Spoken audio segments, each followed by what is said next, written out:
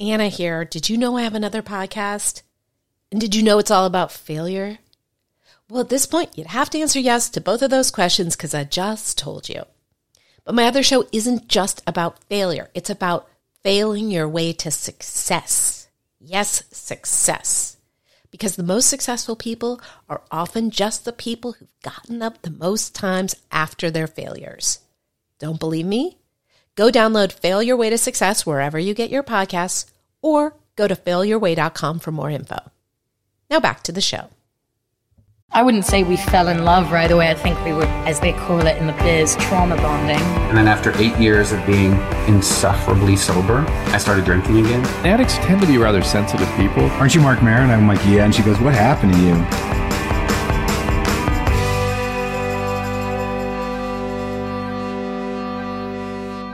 Well, hello there.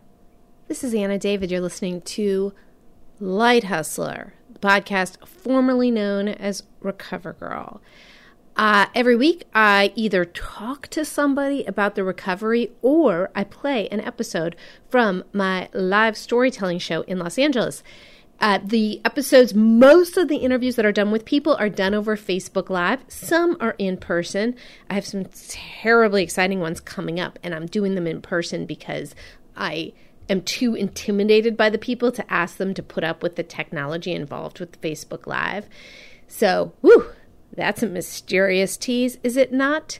Now, if you are wondering, should I be sharing my story like the people on this podcast? I got news for you. Go take the quiz. It's at lighthustler.com/quiz. Now we're going to get into today's guest. Very excited to do this one. It's a woman. She's a very prominent recovery blogger and podcaster. Her name is Laura McKowen. And we originally met at the rally in D.C. either in 2016 or 2015. Neither of us can figure out which one, but I do a full intro for her when I introduce what you're about to hear, and I don't have much else to say except this got really real. I definitely just felt like I was talking to a friend, but I happened to be talking to her over Facebook with other people watching. We get into sober sex, losing your virginity late, female friendships that break up, and the stories we tell ourselves that are not true. So many things. I hope you love this one. I know I do. And here's what I've got to say to you. It's better with the lights on. So go out there and hustle, Light Hustler. Hi, guys. Watch my guest drink some water as she preps to chat with me and all of you. Happy Valentine's Day. I don't know all of you, but I love you. And that's actually, I mean that sincerely. I'm doing one of my regular Facebook Live interviews, different time, accommodating for a very, very special guest who I'm so excited to talk to you today. So if you like the people in your life, please go share this with them, especially on Valentine's Day. And we will get going. Now, let me give her an introduction. Her name is Laura McKowen. If you are in recovery, you know her. She co-hosted the Home podcast. She has a new podcast, which I love the name, Spiritual-ish. She's a fantastic writer. You can see her writings at lauramckowen.com. If you are listening to this in the podcast and you need some help with the spelling, it's Laura, LauraMcKowen. You should not have that trouble if you are watching live because it's right there up on the screen like this is a goddamn television show, which that's so good. Hi, Missy is here. Happy Valentine's Day. Now, Laura, I'm going to let you talk. Hi, Laura. Hi. Hello. So glad to have you here. What we were saying before we started is Laura and I met, we believe it was in 2016. We're not entirely sure. Or 15. Yeah. Either 2015 or 2016. I'm terrible with both math and years, so I have absolutely no idea. But when we met, we were at the what was it called? Walker walk What was March it called? for Addiction? I don't think it was called that. It was Facing Addiction's rally that happened in Washington, D.C. And there was a concert that Steven Tyler played at, and it was wonderful. And I had absolutely no idea that there was a sober blogger community at all. And Laura, I met a bunch of them, but Laura was the most charming of the bunch. And I'm not just saying that. She's the first one that I've had as an interviewer here. Really? Now, Jordan is saying he has to get back to work. Whatever. Jordan. But anyway, Laura, welcome to the show. Thanks, lady. This is so fun. It's fun. It's so I want to hear about your story. What I didn't know until you told me right before we started is that you're sober a little over 3 years. Mm-hmm. Yep. I got sober in September of 2014. So, and I had no idea because you carry yourself very well. I'm a good faker. What? I'm a good faker. You're good. I mean, maybe so. And by the way, this isn't to do any judgment or cast aspersions on newcomers, but I thought you were somebody who had been in recovery a very long time, so it was a surprise. Now, tell us what brought you to recovery, and then what brought you to start sharing it with the world. Yes. What brought me to recovery? It's so funny. No matter how many times you tell this story, you never know where to start this story. Yeah. I mean, I had been drinking for a really long time since I was 15, 16. And I had just reached a point after it really started to get bad after I had my daughter. And she's going to be 9 this week. So this was a while ago. My drinking changed and it got really ugly. And at the same time, I had to be more responsible. And I don't know, there's something that really changed at that time. My marriage was falling apart. And I had a long history of bad incidents, but I had a really, really bad one with her, involving her, where I put her in a lot of danger. And it was public in the sense that my family was there. So my back kind of went up against the wall, and like that's when I walked into my first meeting, was a few weeks after that. When you say it got ugly, is that what you're talking about, or internally as well? Internally was, awful. Really for a long time. I always had this like sneaking suspicion that I drank differently. Like I noticed other people didn't quite care so much as I did about it. So it got ugly. It was ugly internally, and I carried a lot of shame. Even after like parties in college, it was like this, like watching, making sure, checking if other people had done dumb things or like had blacked out like I had. So it was ugly, but it was, I also kept it really together. If there is a high functioning type, I was in it. My life was really good, and I almost like did more shit well to counteract it. And I started running marathons, and I was a good faker, like I said. That's why it really trips me out when people say things like you did, where you're like, you looked so together, because I was like frantic, on the inside. Yeah, you didn't seem it. I, on the other hand, looked terrible on the outside. That's like makes more sense. It makes more sense, right? Yes. I mean, I think, I've always been a terrible faker. I'm one of these people who, everything I feel is right on my face, even things I don't feel. And so I'm accused of like you don't even know you feel them yet. Yeah. Or I don't feel them. I just like having, an expressive face, but I was a disaster. I was not holding it together. I was not, I was certainly not running marathons. But what's interesting is I didn't have that college shame. My shame started much later, where, I just thought it was so fun for so long. So you think from the very beginning, you sort of had this sense that this is not right? Yeah. I remember one time in college, I blacked out and did something, and a guy that I was friends with. It was the first guy I had sex with, and it was a friend, which is apropos of nothing other than I already, like, it was, he mocked me, and he was something like, well, you were probably drunk. Like, that's just what you do. And I was like, oh, you know, and it was like, I knew that he was right. Like, I knew that and everyone got drunk in college. So to stand out I just knew. Yeah, I just knew. But there's lots of ways that you can, you know, protect it and hide it. And I did that. And it was a slow escalation, but after I had my daughter was when there was a time when it just went oof. And, it kind of stopped working.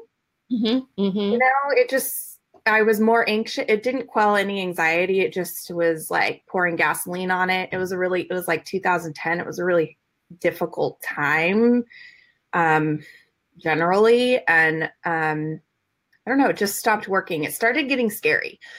I knew I couldn't, like, I didn't know what was going to happen when I drank. Mm-hmm. I just didn't know. Like, it was a crapshoot. Not to pry into this, but I couldn't. What I picked up out of that story, among many other things, is that you didn't have sex till college. No, Is late. Me too, and that's considered so late. So late. 21. I was 20, and it being Valentine's Day, why not talk about sex? But yeah.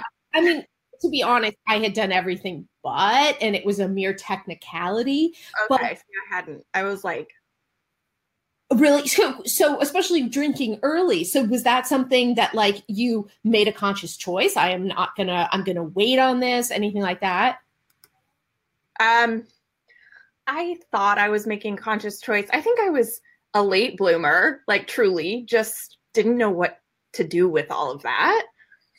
And I think, I was terrified of boys. I didn't know. I just didn't know what to do with them. And then, yeah, so it was kind of a conscious choice. Like, I remember, you know, thinking like, I'm saving myself for something, which it just makes me laugh. Like, that should be an okay thing to do, but it's so not how I am otherwise. It's just funny. It's funny that I think about that person and I kind of feel sad because I'm like, that was like a true innocence. Like, I thought that was, and then by the time you're 21, it's like, whoa. I mean, that's like senior year in college. Yeah. Yeah. So is it sort of like your heart sort of breaks for the innocent you once were? Yeah. I know. Yeah. When do you think you lost that? Oh, so many times, and I can really picture it. I lost it. I mean, the first time I had sex, I was drunk, like really drunk. Mm-hmm. And every time thereafter, I'm not kidding, till I got married. Mm-hmm. And then, you know, we had sex, whatever. It wasn't like that, but yeah. So. And sober sex is a big thing that people talk about. For me, it was not a big deal, even though, like you, it just had not been a common occurrence in my life. Right. But was that a big deal for you? Yes, it was a huge deal. It's hard not to read the comments as they come in. I know, Matthew, a regular watcher. Yeah. Have you ever heard that single? No, I haven't. That's awesome. I heard about Galentine's Day from you because we were supposed to talk yesterday. And when you said, oh, we're doing it on Galentine's Day, I had to Google it. And I was like, yeah, you're like, oh, we were. Like guillotine or something like that was where my mind immediately went. It wasn't a positive thing. But so, okay. So, what was I saying? That it was weird and hard. Yes, it was, because I also had a lot of like shameful things wrapped up in sex. Like I mean, whatever. I'll just say it because I talk about this stuff. I never really formed a positive relationship with it until, and my relationship with my husband was very positive, but I was really unhealthy and I was drinking a lot, and there was a lot of infidelity on my part.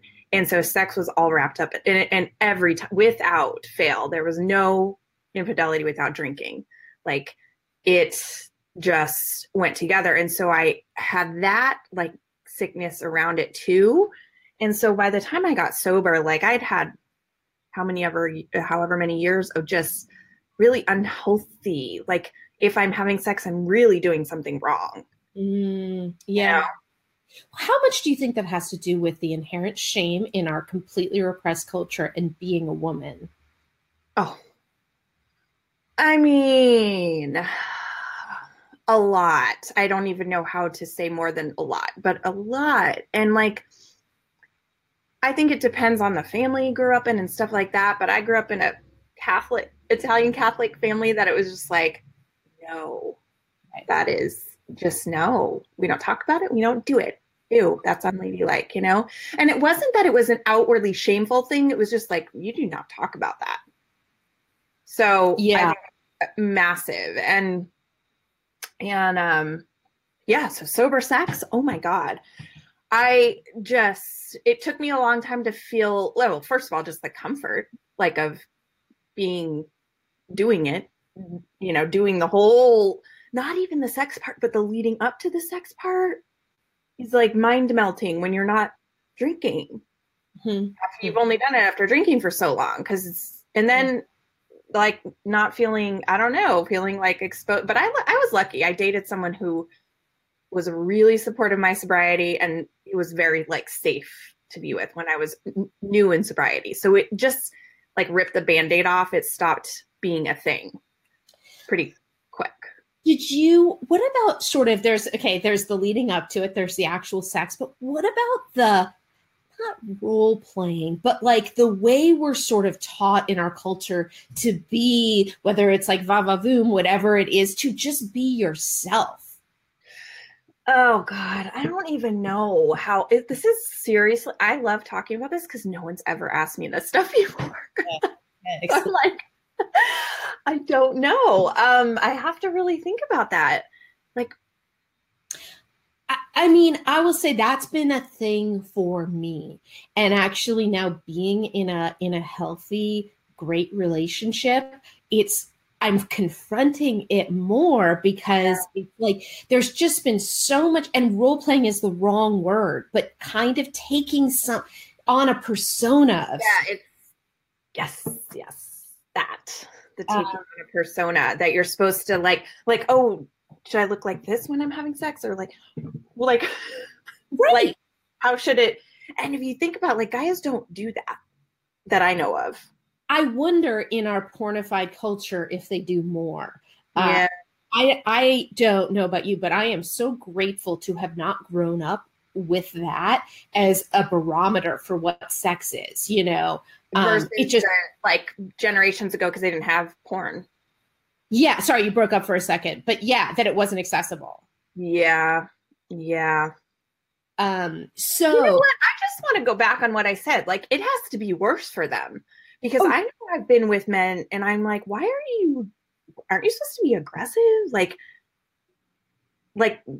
you expect them to play a certain role, and the role is not right, but the persona, yes.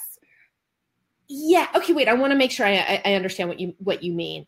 That it's worse for men who've sort of grown up with porn because we expect them to be a certain way. Yeah. Yeah, I mean, I will say there's all these studies that I can't cite precisely, but, you know, Jesus, like I can't be articulate at all about sex. I think I get weird. You brought it up. But, you know, that basically, especially male sexuality has been so impacted by the porn in our culture, you know, in terms of being able to just sort of get it up for normal sex is increased 600% or something like that. God. But okay, we can jump off of sex. Okay. So tell me how has this is a impossible to answer question. How has your recovery changed, say, since we hung out in DC? How has it evolved over the years? No, it's a big question, but it's not, I love that question because it has changed so much, and astonishingly so. I would say now, this year, especially, like as I rounded into year 3, it got like very real again. Meaning, I think the relief of just not doing that, lasts for a long time. And I kind of rode that out for like, it was just such a relief to do that, to not do that, anymore. And I rode that for a while. It was just like, just don't drink. Like that was enough. And then I started like, I quit my job. I made a lot of changes. And then this year it's been really about like my emotional sobriety relationship stuff with men. Like I've had to really clear that stuff out, and I'm working through the steps again, and I'm in a different way. And I'm just like I hit another sort of bottom with that, where I was like, oh, now I gotta really face all the stuff that was there to begin with. So yeah, it's gotten deeper. It's so like, people told me too, like year 3, or that, people say things about certain years, and I don't know that that's always true. I think I'm definitely one of those people that's not complacent. Like I want to keep growing always and keep pushing and seeking. And I think all my prior knowledge and whatever had started to do me no good. It was almost like, I know all these things, I should be doing better. Specifically in the relationship department. Like, why am I so fucked up? It doesn't make sense. And it was like the same as with drinking. All the knowledge I had about everything wasn't really doing me good anymore. I had to kind of go back to square one and start with like rebuilding a relationship with God and questioning my faith and really like tearing away all my stories, that I had about myself and all that shit. So that's what it's been lately. And so, I have this course, How to Fall in Love with Yourself. And it's what it launches from is, I started doing college talks about this because all the books about relationships for women were like Calling in the One and the rules. Yeah. And I feel like they set us back so much because they tell us not to be us. Yes. So what does your working on relationships look like? Is it inventories? Is it therapy? What is it? Therapy, yes. Doing the steps again. I mean, it's not really working on relationships. It's really working on being, knowing myself a little bit better, and learning to have compassion for me.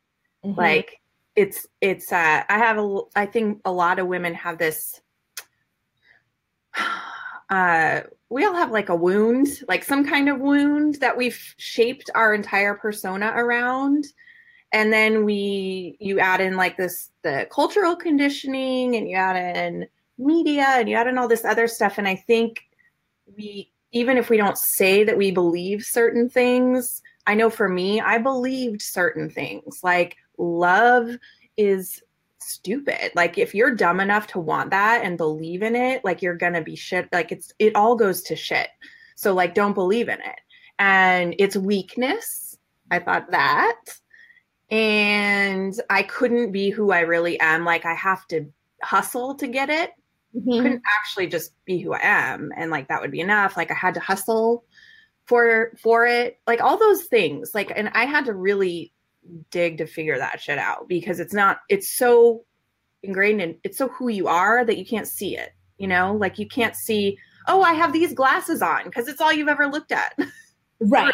I think that's interesting too, because I think a lot of women have the opposite, which is, and men too, I don't mean to make this all about women, love is going to save me. I have that. I used to have that. And then I had the other one because that turned into a pile of shit. Right. Is it so? Because I was going to ask, like, so many of these stories come from our formative years and what our parents told us between the ages of 0 and 10 and what we saw them do. Yeah. So and it's like, to me, it's like people ask, the long-standing debate is like, is alcoholism genetic? Or, and it's like, I believe we have a predisposition that can be sort of exacerbated or diminished based on what those parents do. And all our parents fucked up and will fuck up and all of that stuff. But some of our parents like fucked up a little bit more than others. I have a lot of divorces. Between your parents. No, them and then them and other people. Yeah. Well, okay, I can top you. I can raise you this. My grandparents, when nobody got divorced, each of my grandmothers got divorced and remarried 3 times. One 6 times because she divorced and remarried the same husband, my grandfather, 3 times. That is a winner, especially because when it was. And my parents just got divorced for the 2nd time from each other. So, really? Oh my God. Yes. Okay. Yes. Yeah, they've got 9 between them, but generationally, like, that's a big, I know we're like, who's worse? Like when I I just thought like that's, and I know this isn't like about whatever we're like your relationship shit, but it was a big reason, it plays into it, because I was just like, you don't want something, you just blow it up. You think something's not working, you blow it up, Yeah. Everything can be regenerated. Everything, like, you don't stay, and that's how drinking is. You don't want something, you just torch it. Yeah, Scorched Earth, it could have been my middle name, and still can be sometimes. I know I am like that more with friendships. I am a huge cut. Oh, do I cut and run to the point that it was, it was a constant recycling for years and years. And what do you think about this? It's hard for me. I was sharing about it in a meeting this morning. I don't come from a place where I was given like a lot of like, oh my God, you had success. Like how great that is. It wasn't celebrated. And so I've sought out a lot of people subconsciously who also are threatened when I live big. Do you know what I mean? Ooh, interesting. Yeah. Do you have you had that, like, and in terms of like female friendships, like what is your process with that? What's so crazy? I mean, this is a great topic. I feel like I have definitely very obviously recreated the patterns that I had with my dad with men. That, no doubt.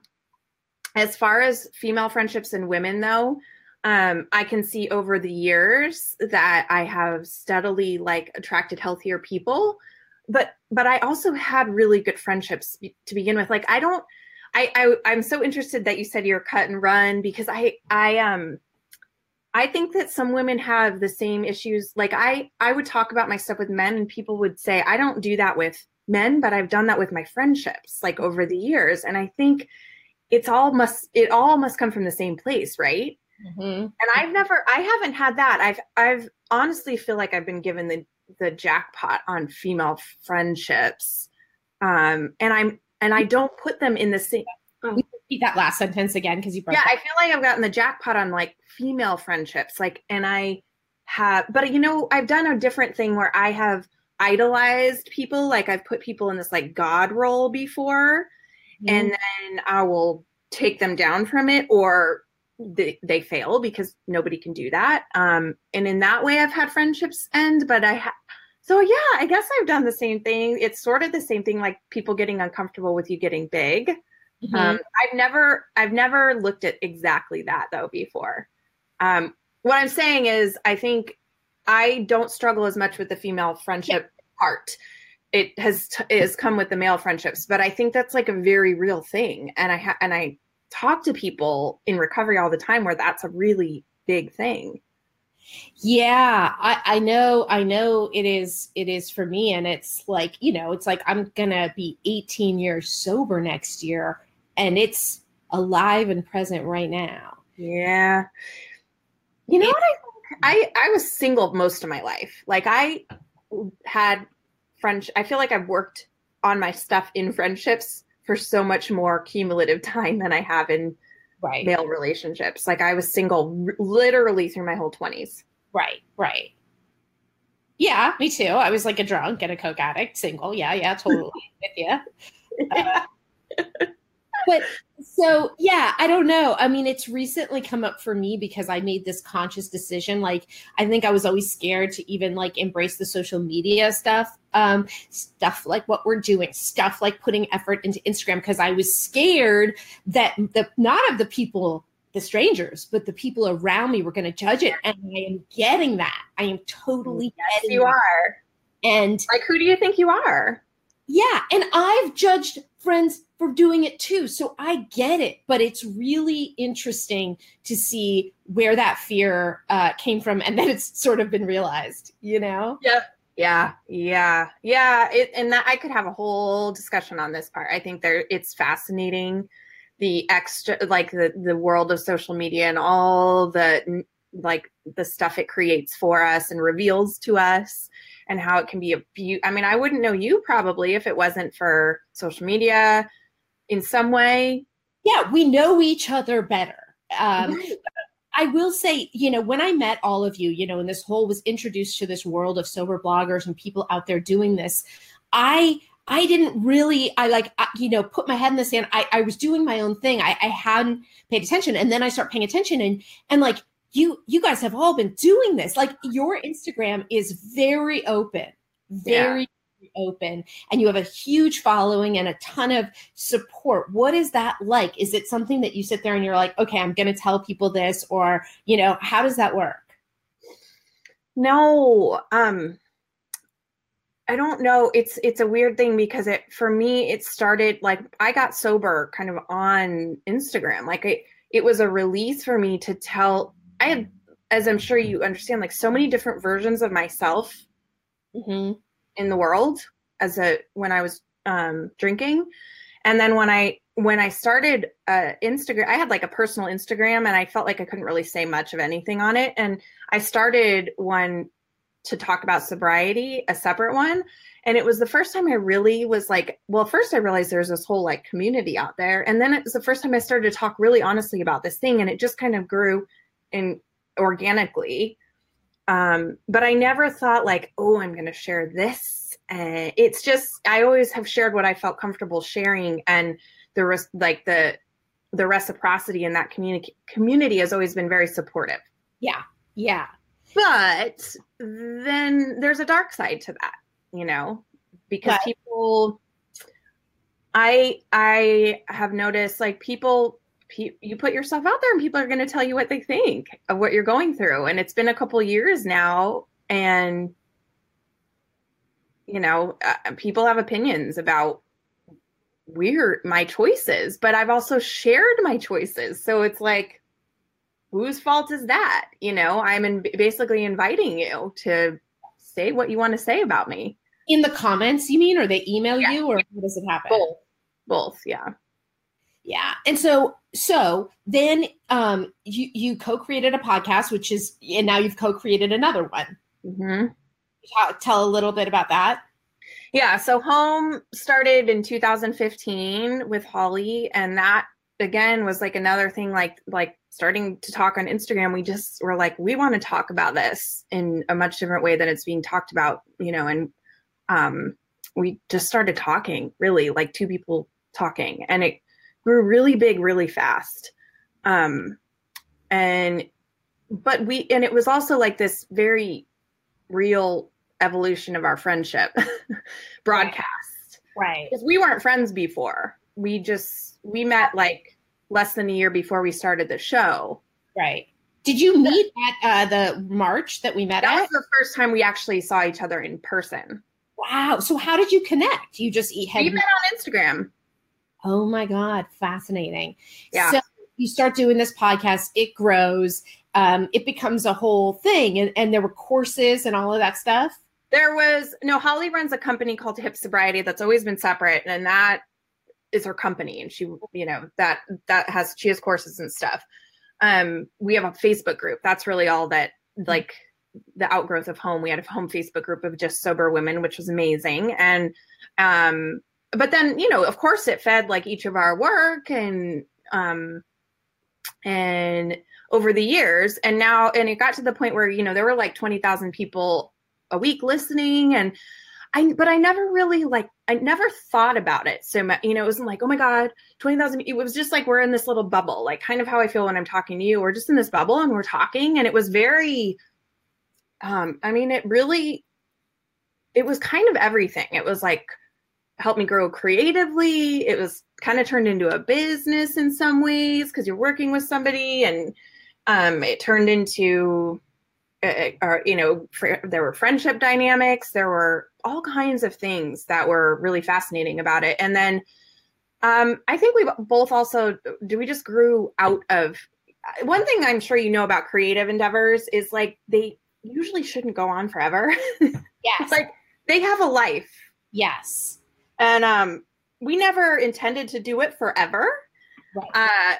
But we never said it was going to end either. So, but it just kind of came to an ending naturally, as things do, and we ended it. It came to an ending faster than I think either one of us thought. Mm-hmm. I started a new podcast. It wasn't any intention to like replace Home or to end Home, but it ended up, I started the new one with Meadow, Spiritualish, and Home ended, and kind of went like that. A few episodes after I started Spiritualish, we decided to end Home. So maybe there are no accidents. Maybe it, in a spiritual-ish way, that's how it was meant to happen. Yeah. People want to find that podcast. It's on iTunes and all the other places. Yeah. Yeah. And Laura McCowan, a hub for everything. Where else would you tell people to follow Laura on Instagram? Laura McCowan on Instagram. And yeah, just my website is a hub for all the stuff I do. And Spiritualish podcast is a website. It's super simple, but it'll link you up to everything with that. And yeah, that's. What about I Fly at Night? Is that still something that you're doing? No, that was my blog when I started just as a blog, and I eventually just moved that over to my website. Okay. Well, you guys, thank you for chiming in. Doug, Rena, Matthew, Jordan, Keith, etc., Missy, Tanvir, and Laura, thank you so much. This was a good one. I really did feel like it was just you and me. And so, I know. This is fun. Thank you. Thank you. Happy Valentine's Day to you and everyone else out there. I will be back at 4:00 Tuesday, Pacific Standard Time, talking to, oh my God, who do I have? He's the host of Recovery Elevator. Do you know? I don't, but I know that. Yes. Yes. I know that show. Yes. So thank you. See you guys soon. And Laura, thank you again so much. Darling. Bye. Bye.